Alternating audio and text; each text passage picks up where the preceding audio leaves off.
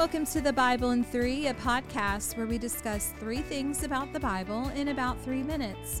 I'm your host, Patty Parker, and today we're exploring Romans 8, 38 through 39.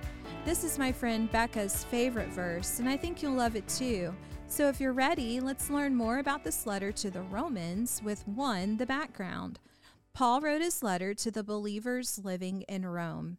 Since he hadn't met them before, he used his letter to not only introduce himself, but basically present a master thesis on the gospel, and the theme is God's righteousness. I highly recommend reading the whole book, but chapters 6, 7, and 8 are amazing if you only have a few minutes. So now let's talk about 2, the breakdown. Paul's letter to the Romans can be divided up by answering 4 questions. 1, why do we need righteousness? We've sinned. Read Romans 3:23. 2, who can accomplish that righteousness? Well, that's Jesus alone. Check out Romans 5:6. 3, how do we operate in that righteousness? We walk according to the Spirit. Read Romans 8:1 through 4. And finally, 4, how do we practice it in our own lives? And that's by offering our lives to God to be continually transformed to look more like Him. Check out Romans 12:1 through 2. And that leads us to our main verse in 3, the bite-sized truth. We'll start with Romans 8:35 and end on verse 39.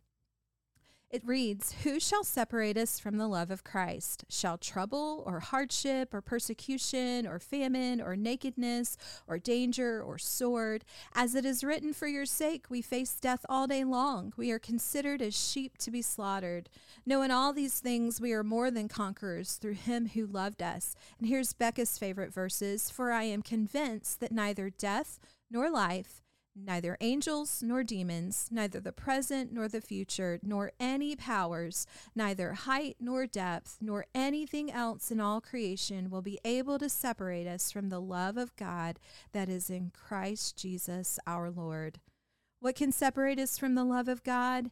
Absolutely nothing. Because what brings us to God in the first place is what Christ did for us. We couldn't do that ourselves. Friend, you may feel like you've made too many mistakes, or that the world is out to get you, or that God doesn't love you.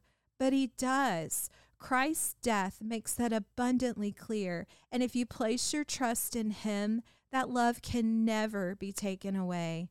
Be encouraged in whatever circumstances you find yourself today. You are loved by Jesus. No takebacks. Well, that's all the time we have for today. Thank you for joining me for another episode of the Bible in 3. Until next time, this is my prayer for you, that you may experience the truth of God's Word in creation, in your relationships, and in your own encounters with Scripture. I'm Patty Parker. See you next time.